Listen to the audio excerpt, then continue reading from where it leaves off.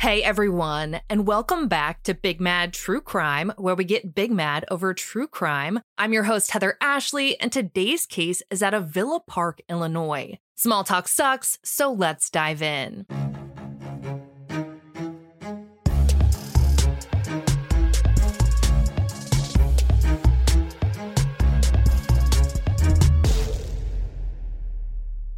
Becky Klein was one of those people whose whole life made everyone else's better. Not only was she stunningly beautiful with her long brown hair and perfect smile that seemed to make her eyes smile too, she was also as wholesome as they come. She was constantly on the phone with either her mom or her sister, wanting to know everything about their days and filling them in on hers too. She actually referenced her family as the Brady Bunch, and morning, noon, and night, she was checking in on someone and making sure they knew she was thinking about them.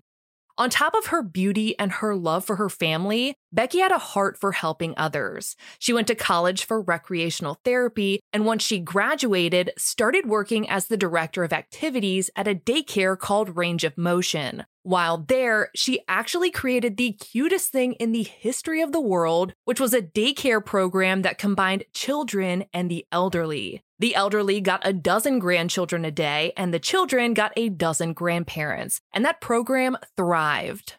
By the year 2000, when Becky was 25, life was going great, her career was flourishing, her family was closer than ever, and she was engaged to be married. That all changed, though, when Becky met 20-year-old Nicole Abusharif at work. Nicole also worked at Range of Motion and was, in a sense, a handywoman. She did odd jobs around the facility to make sure everything was running smoothly. When Nicole and Becky met, they hit it off instantly, and in no time at all, they were inseparable. For a year or so, they were besties. However, at a work Christmas party that December, Becky and Nicole realized that what they had was a lot deeper than a friendship. Following the party, Becky left her fiancé and started dating Nicole.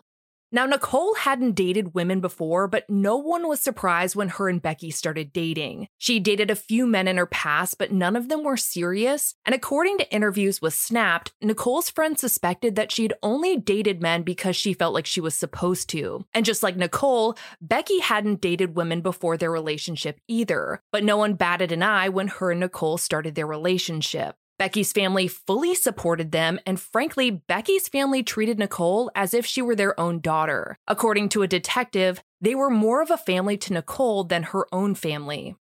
For the next 6 years, Becky and Nicole were completely in love. Snapped reports that neither woman had to announce their love for one another or explain it to their friends or family. One day, everyone just realized what was going on, and they were there for it. Just like Becky's family, Nicole's family was also completely supportive of their relationship. Even though same-sex marriage wasn't legal in Illinois until 2014, which is insane, everyone viewed the couple as married. By all accounts, Becky and Nicole were strong, a power couple, if you will. Becky's sister only recalled one disagreement between the two. According to court documents, in March of 2002, Becky decided she wanted to end things with Nicole, and when Nicole found out about their imminent breakup, she threatened to drink herself to death if Becky left. As a result of that threat, Becky decided to stay. It was a massive red flag, but it was a standalone and not a field of them. So in time, as the years passed, it was just kind of let go. According to Becky's mother, there were never any major arguments between the two. A friend of Becky and Nicole's told the Chicago Tribune they were both very nice girls. I've never seen Becky and Nicole argue. In May of 2006, Becky and Nicole took their relationship to the next level and bought a house together in Villa Park, Illinois. Villa Park is 20 miles east of Chicago, and it is a sea of manicured lawns and backyard pools. It's the dream location if you're trying to raise a family. I mean, Halloween would be insane, and I'd be willing to bet that the Christmas decoration situation would be on another level. From the outside looking in, Becky and Nicole looked like they were thriving. A rep from the state attorney's office said they were the typical couple in any suburban home. Neighbors described Becky and Nicole as being friendly, but also noted that the two were polar opposites. Becky was social and extroverted, while Nicole tended to keep to herself. They were the yin to each other's yang and seemed to balance each other out perfectly. On March 15th, 2007, Becky's sister Melanie came to the house to decorate for Melanie's son's birthday party. They were going to be having it in the garage at Becky and Nicole's house the following weekend, and the garage needed some work like I think most of ours probably do. Throughout the day, Becky and Melanie cleaned up and hung up decorations, and Nicole was at the house, but she didn't really help. According to court documents, she was chilling on the couch due to a back injury because she had apparently slipped on some ice a few months prior and had hurt her back. It was actually so bad that Nicole couldn't work anymore because she just couldn't physically keep up with the job. After the decorating commenced, the three of them had dinner, and around 7 p.m., Melanie headed home. Becky told her not to worry about finishing what was going on in the garage, that she would take care of the rest. For reasons unknown, Melanie tried to call Becky about an hour later, but Becky didn't answer. It didn't seem like a big deal because Becky was probably just out in the garage finishing up their work. The next morning, March 16th, Melanie still hadn't heard from Becky, which was pretty weird. Normally, the two sisters would talk on the phone while they drove to work, but Melanie wasn't too worried and figured she'd probably hear from her sister soon. Later that same morning, other people started to notice Becky's absence, namely her boss. He was concerned because Becky was the queen of her job and she hadn't showed up. According to court records, Becky's boss called her home phone to check on her, and Nicole answered. He asked her where Becky was, and Nicole was clueless, saying that Becky had left for work hours ago. When John said he'd called Becky's cell phone but didn't get an answer, Nicole explained to him that Becky had been having trouble with her cell phone recently, but John thought that was pretty weird because he had talked to Becky on her cell phone a lot over the past few days, and at no point in time did she ever complain about having any issues with it. After getting off the phone with Becky's boss, Nicole reached out to Becky's mom to see if she had heard from her. She hadn't, but wanted to check with her husband Roger before raising any alarms. Becky's mom reached out to the rest of the family, fully expecting for at least one of them to have heard from Becky that morning, but not a single one of them had. Nicole started driving around Villa Park looking for Becky's vehicle, which was a white van that she used to transport elderly adults for her daycare program. Within an hour, Nicole found it, parked on a side street around the corner from their house. The doors were unlocked, the keys were in the ignition, and the contents of Becky's backpack were spilled across the seat. It was at that point that Nicole called the police. In the 911 call, you can hear her say, "Hi, my best friend's been missing all day. She hasn't gone into work or anything, but then I just found her van." Nicole told the operator that Becky wasn't in the van and she wasn't at the house. Within the hour, police responded to Becky and Nicole's house, which was where everyone who loved Becky was congregating. Nicole was upset and crying and met them outside. The authorities asked her what happened, and Nicole explained that Becky was missing. At that point, the investigators tried to narrow down the timeline of events. They asked Nicole what she and Becky had done the night before, and Nicole explained that they'd moseyed around the house a little before settling on the couch to watch TV. At around 10:30 p.m., the couple went to bed, but not together. Nicole slept on the couch because her back was injured, and Becky slept in their bedroom. In the morning, Becky left the house around 6:30 a.m. like normal, but before walking out the door, kissed Nicole goodbye, and Nicole went back to sleep. She slept like Rip Van Winkle until around 11:30 a.m. when she got the phone call from Becky's boss. At that point, officers knew that something was up. They just didn't know exactly what it was. Becky wasn't the type to run off, and it didn't seem like there was anyone who would have had any motive to take her. They didn't suspect Nicole because at first glance, investigators hadn't noticed anything suspicious in Becky's house. Plus, Nicole had assured officers that she and Becky were a happy couple. She specifically told investigators there was absolutely no infidelity, which seems like a really specific statement to make and one that I now don't believe since she made a point to say it. A sergeant from the Villa Park Police Department said, "There could have been a million scenarios. Was Becky being robbed? Was she being carjacked? But if you're being carjacked, why is the car still there? If you're being robbed, why are her personal belongings still in the car? I mean, none of it made sense to me." Police, family, and friends stayed at Becky's house, and it seemed like every single person who knew Becky was stopping by checking on Nicole's well-being. They were asking what they could do to help, and one detective said, "I'd been doing this for 30 years. This was the first time I saw such an outpouring for a missing adult." While everyone was at the house, Becky's sister Melanie was looking around for anything she could find that might give them a clue as to where her sister was. And she found it on a ledge of the window in the basement of all places. Much like Shanann Watts' best friend, Melanie panicked because her sister wouldn't have gone anywhere without her phone. This piqued detectives' interest, and they started to wonder if there was anything else suspicious in the house. They asked if they could look around the house and garage, and Nicole told them to go ahead. They didn't find anything weird in the house, but in the garage, they did. There was trash, totes, and junk all over the place, which meant that Becky hadn't finished cleaning up, which seemed to have been her only solid plan for the rest of the night after her sister had left. A detective also noticed that Nicole's prized Mustang, which she had gotten as a fixer-upper, was covered in a layer of dust, except for one spot on the lid of the trunk. According to court documents,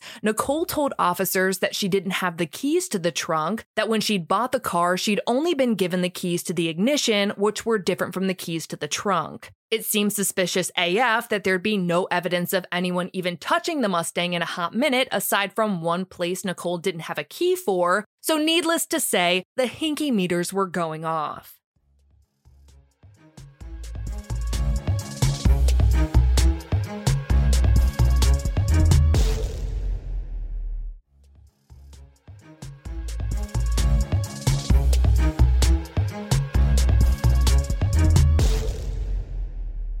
With the side-eye firmly in place, detectives went to speak with Becky and Nicole's neighbors, who told them that a black vehicle had been parked in their driveway overnight. When Nicole was presented with that information, she suddenly remembered a story that she never thought to tell police. Apparently, the black vehicle belonged to Nicole's friend, Rose Sidaro. According to Nicole, Rose had gotten pretty toasted the evening before, and instead of driving home drunk, Rose dropped her car off at Nicole's house in the middle of the night and had a friend come and pick her up. When asked why Nicole didn't disclose any of this information earlier, she claimed it was because she didn't want to get Rose in trouble for underage drinking, since she was only 19 years old. Detectives asked Nicole for Rose's address and phone number, but Nicole said she didn't have either. Rose seemed to know Nicole's address well enough when she was drunk, but Nicole didn't so much as have a means of contacting her. Strike number 2 against the things that I believe coming out of Nicole's mouth.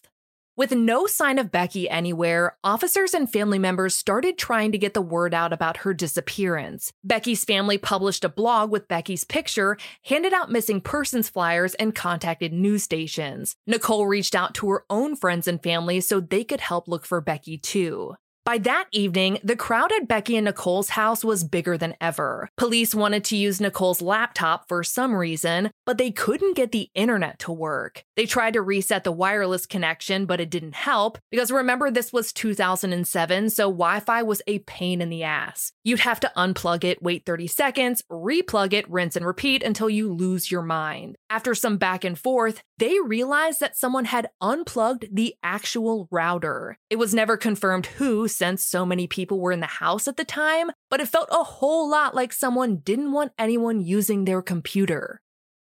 March 17th marked 24 hours since Becky had gone missing. A detective reached out to Nicole because he wanted to do a more thorough and systematic search of the house, but this time, Nicole refused. The detective was a little surprised since Nicole had agreed to the same search just the day before, but after some discussion, Nicole came around and agreed to the search, and thus it began. When it came time to try and get into the trunk of Nicole's Mustang, Nicole reiterated the story about not having the keys to the trunk. Unfortunately for her, one of the investigators dropped some Mustang knowledge and said that if you went into the Mustang's back seat and removed a speaker, you could see directly into the trunk. According to court documents, that's exactly what they did, and once they were able to peer inside of it, they saw it. In the trunk of the Mustang was Becky Klein's body, and it was painfully clear that she had been murdered. Keeping their composure, police went back inside the house, and without telling Nicole about finding Becky's body, they asked her again for the keys to the Mustang's trunk. Again, Nicole told them that she'd never had them, and in an effort to prove that she was a big fat liar, police searched the house one final time, and lo and behold, they found the keys that Nicole said didn't exist. That would be strike 3 in the list of lies. Having found the keys, authorities opened the Mustang's trunk and were able to visually confirm that the body in the trunk was in fact Becky's. She was lying on her side in the fetal position with both her hands and feet bound with duct tape. A plastic garbage bag had been placed over her head, which was secured with so much duct tape that no air would have been able to come through. When investigators removed the plastic bag, they found 2 bandanas, one tied around Becky's eyes and the other tied around her mouth. When the police informed Nicole that they'd found Becky's body in her trunk, she was devastated. A devastation that police were not buying. So they took Nicole down to the station for questioning. In a video of her interview, Nicole seems to have located her composure, and she speaks clearly and seems pretty calm. Nicole repeats her previous story that she and Becky went to bed. Nicole's friend Rose stopped by after getting drunk. Nicole slept on the couch. Becky kissed her goodbye, and then Becky was gone without a trace. When investigators asked Nicole how someone could have put a body in her Mustang's trunk without her noticing, Nicole recalled that she had left the house for a few hours, that she'd run some errands after Becky went to work. A stark contrast to the couch-ridden Nicole who couldn't get up to help decorate the garage, and the Rip Van Winkle Nicole who said she'd slept until 11:30 a.m. until Becky's boss had called her. Detectives continued to press Nicole about the details, but she maintained her innocence, and ultimately the police didn't have enough to charge her, so she was released. Nicole wasn't the only one police had brought in for questioning, though. Investigators tracked down 19-year-old Rose Sodaro, the one who had apparently gotten drunk and left her car in Becky and Nicole's driveway. At first, Rose told the exact same story that Nicole told officers, but when police told Rose they'd found Becky's body in the trunk of Nicole's Mustang, Rose changed her tune and told detectives everything. Apparently, after Nicole and Becky had bought their house in the burbs, Nicole started to slowly withdraw from their relationship. She spent less time with Becky and more time working on that Mustang and staying up until the wee hours of the morning on the internet. A friend of the couple told LMN that around that time, they didn't display that open affection. If you were to see them in a social setting, you couldn't decipher that they were a couple. Some of Nicole's friends told Snapped that Nicole was bored of her traditional relationship with Becky. And while Nicole was being more and more distant, Becky didn't catch on. Actually, Becky started talking to Nicole about possibly adopting children, but it fell on deaf ears because apparently Nicole had already emotionally checked out of the relationship. During her emotional hiatus in March of 2006, 25-year-old Nicole met 19-year-old Rose on MySpace, of all places. A rep from the state attorney's office said Rose's MySpace profile stated that she was bisexual and interested in Mustangs, both of which caught Nicole's attention. The two started texting, which turned into talking on the phone. Before long, they met in person, and eventually it evolved into a sexual relationship. In June, Rose went to Nicole's house for the first time, where Nicole led her to believe that Becky was her roommate, not her wife. Rose actually slept over at Nicole and Becky's house on multiple occasions, but always when Becky was away. Throughout Nicole and Rose's affair, Nicole lied to Rose constantly, and I'm talking bold-faced, batshit crazy, cuckoo bananas kind of lies. She told Rose that her broke-ass back-having self was a firefighter in Villa Park, and that before that, she had been a firefighter in New York City. Nicole said that she was called to the scene of 9/11 and knew several of the firefighters who passed away that day. According to a rep from the state attorney's office, Nicole also told Rose that she'd earned numerous awards for her heroics in firefighting. Nicole even paid an online service to create fake news articles for her so that she could show Rose proof of her firefighting badassery. Imaginary firefighting badassery. When Nicole needed to spend time with Becky, she would tell Rose she was at a firefighter training or working at the firehouse. I guess this wasn't a come bring me lunch at the firehouse situation. again. On top of all of Nicole's imaginary firefighting adventures, she told Rose that her brother Danny was dying from Wilson's disease, and that he was the one who had bought her the house so that she could take care of him in his final days. Nicole did have a brother. His name was not Danny, and he was not dying from Wilson's disease. And Danny was just half of the people Nicole claimed were dying of a tragic illness. The other half was herself. Nicole told Rose that she was dying from liver cancer. She said that at one point she was going to get a liver transplant, but it fell through. When Rose asked which hospital Nicole was working with, she skirted around the question, but did make sure to tell Rose that if she died, she wanted her casket to have a firefighter's emblem on it. According to that rep from the state attorney's office, one of Nicole's first dates with Rose was actually to pick out a casket, tombstone, and gravesite in preparation for her death from her imaginary liver cancer. Rose wasn't subscribing to all of Nicole's stories, though, because she drank a whole lot for someone claiming to be waiting on a liver transplant. But in the same breath, Rose was young, and Nicole made her feel special and loved with promises of buying a house and spending the rest of their lives together.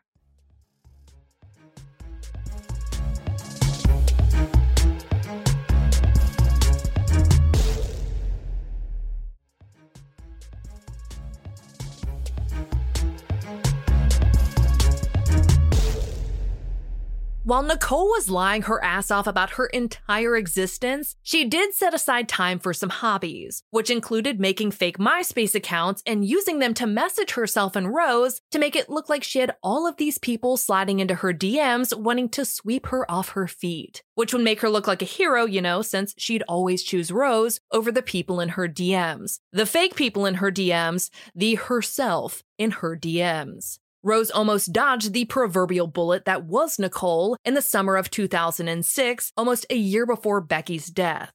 Rose squashed their relationship because her mom didn't approve of Nicole because mothers can smell bullshit from a mile away. Unfortunately, by the fall of 2006, they were talking again, and fast forward a few months to March of 2007, Nicole was asking Rose to lie to the police on her behalf, but Rose took matters into her own hands. She told police that on March 15th, the night Becky was killed, she'd invited Nicole to go bowling with her and some of her friends. Bowling is a back-intensive sport, so it's a freaking Christmas miracle that Nicole said she'd go, though she said she couldn't get there until after 7:30 p.m. because she said she was finishing up a shift at the Villa Park Firehouse. Around 9:20 p.m., Nicole and Rose met at a restaurant and then headed to the bowling alley. Rose drove, and they left Nicole's car in the restaurant parking lot.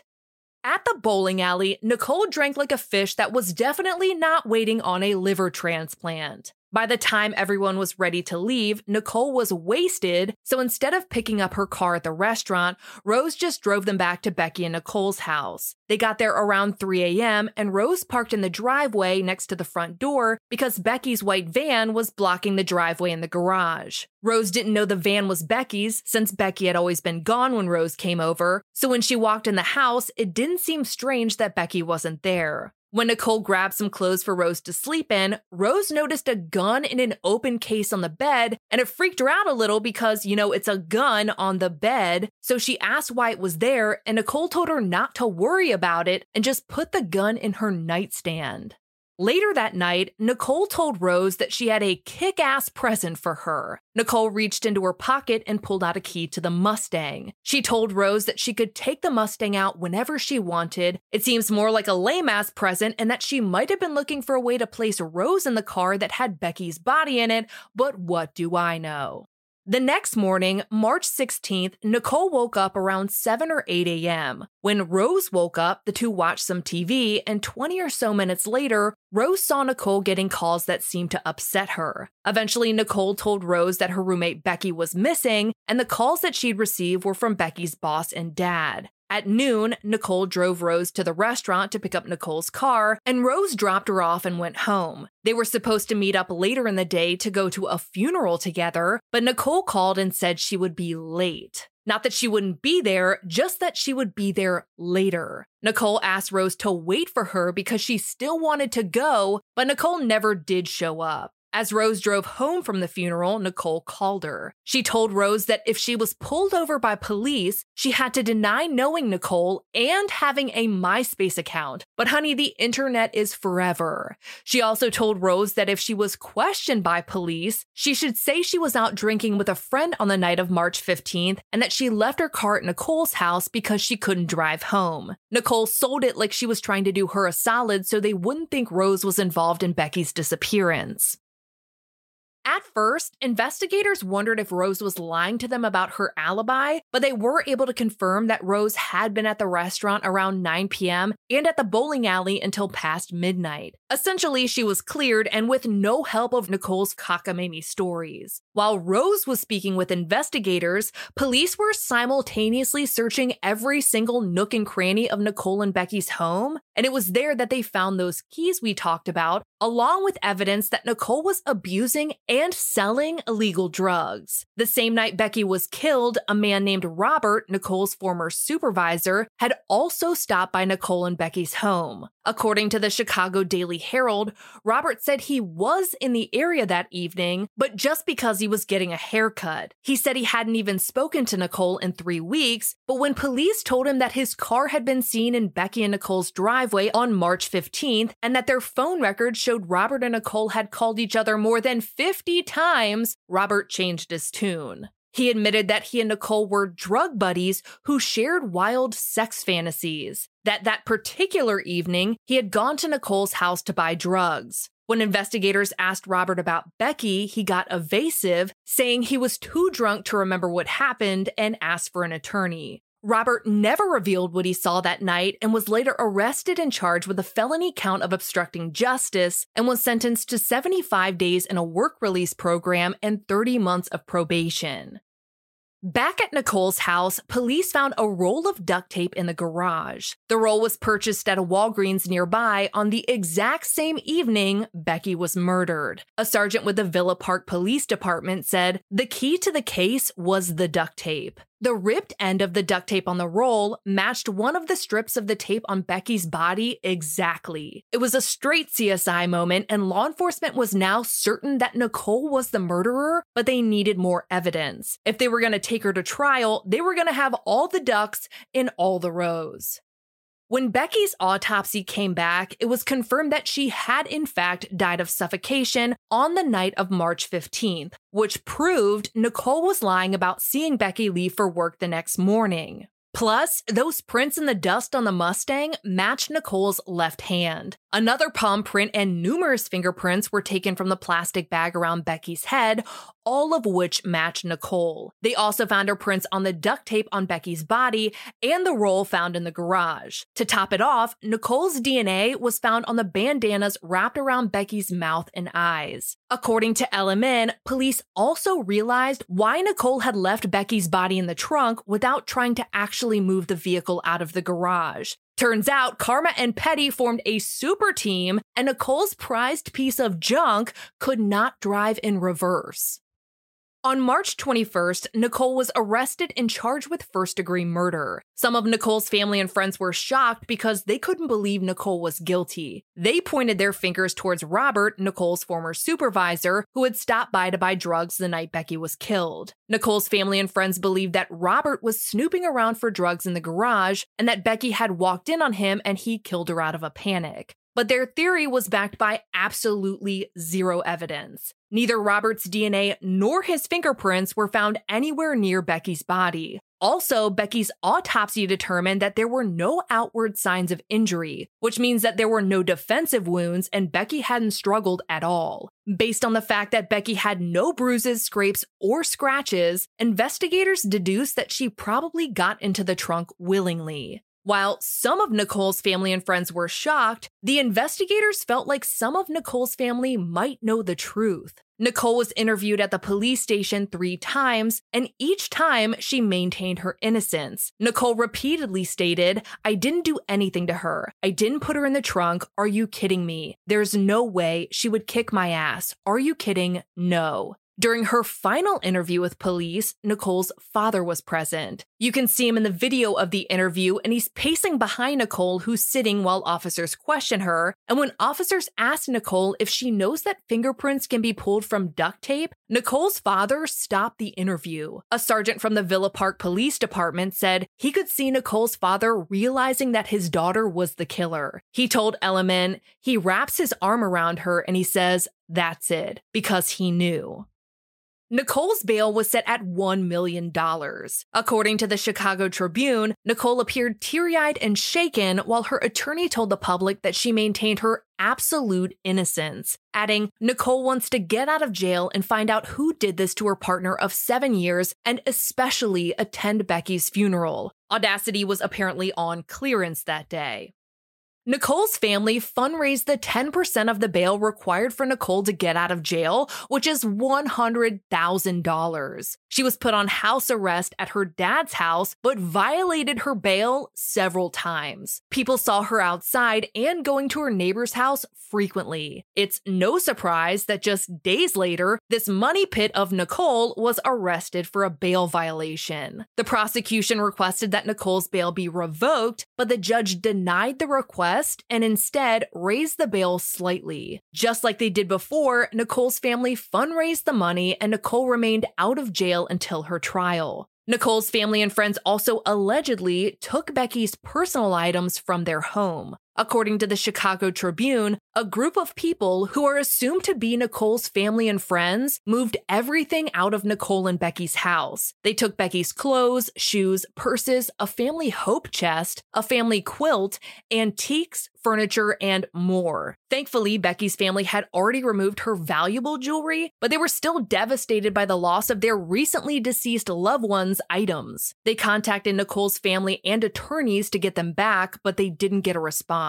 While Becky's family was trying to get her belongings back, Nicole's attorney was busy telling reporters that it was physically impossible for Nicole to have committed the murder. They said Nicole is 5 foot 2 inches, about 115 pounds, with a back that prohibits her from lifting more than 20 to 30 pounds, a small child. Nicole could have never carried Becky to the car and lifted her. Considering Nicole's love for bowling, I'm going to go out on a limb and say that her back injury wasn't all it was cracked up to be, and Becky was only 2 inches taller and 25 pounds heavier. But that didn't really matter because the prosecution didn't even believe that Nicole ever had to lift her in the first place. During Nicole's trial in April of 2009, prosecutors argued that Nicole used her gun to force Becky to gag her own mouth, go out to the Mustang in the garage, get in the trunk, and allow her hands and feet to be bound. It was after Becky was completely incapacitated that they believed Nicole placed a plastic bag over Becky's head, taping it in place before shutting the trunk and leaving Becky to die of suffocation. As for motive, prosecutors believe Nicole wanted Becky's insurance money and to pursue her love with Rose. When the prosecution cross-examined Nicole, she admitted that she had profited from 8 previous insurance claims, ranging from car accidents to workers' comp.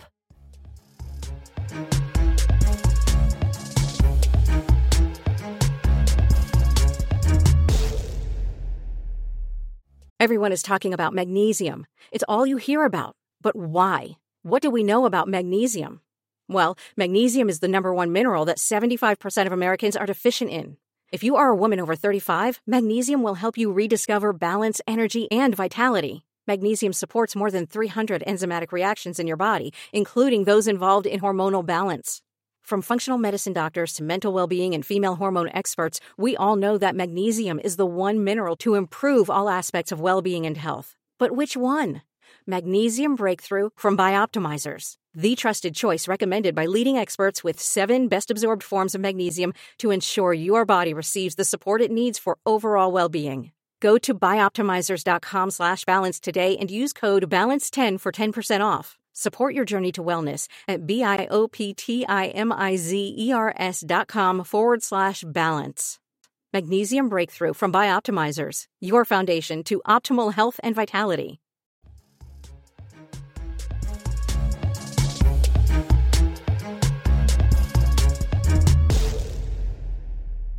Nicole's defense team denied everything. They said Nicole did not kill Becky because there was no reason to. They claimed that Nicole and Becky were in an open relationship, so Becky knew Nicole was seeing Rose. A pretty weak defense since Rose herself didn't seem to know about Becky. Nicole testified that she loved Becky, saying, "She was everything. I can't remember a time when I didn't love her." She claimed that her fingerprints were found in incriminating locations because she lived with Becky, so of course she touched everything in the home. She said she'd been using duct tape to help Becky and Melanie decorate for the birthday party, tearing strips off for them, that her back had hurt too much to do anything else. Nicole said that she had lied to police because she was scared and trying to protect Becky's honor, because, she's a real hero at this point. Nicole claimed that she didn't want everyone to know that Becky and her were in an open relationship because it wasn't anyone's business.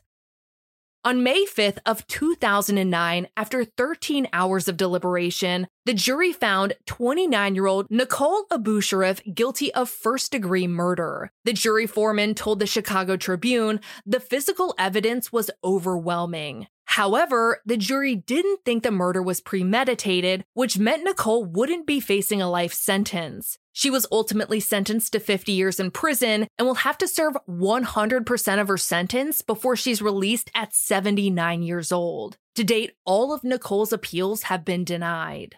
Following the sentence, officers discussed Becky's case, saying, if someone is going to secure somebody, duct tape them, suffocate them, several minutes go by. It's quite a process. There's no remorse. Becky's family told the Chicago Tribune that they'd spent the last 2 years trying to figure out why Nicole killed Becky or how she was able to dupe and mislead them all into trusting her. A rep from the state attorney's office said, Becky was a person who everybody loved, and her death literally destroyed that family. They have never recovered, and they never will recover from the hole that was created by Nicole Abusharif.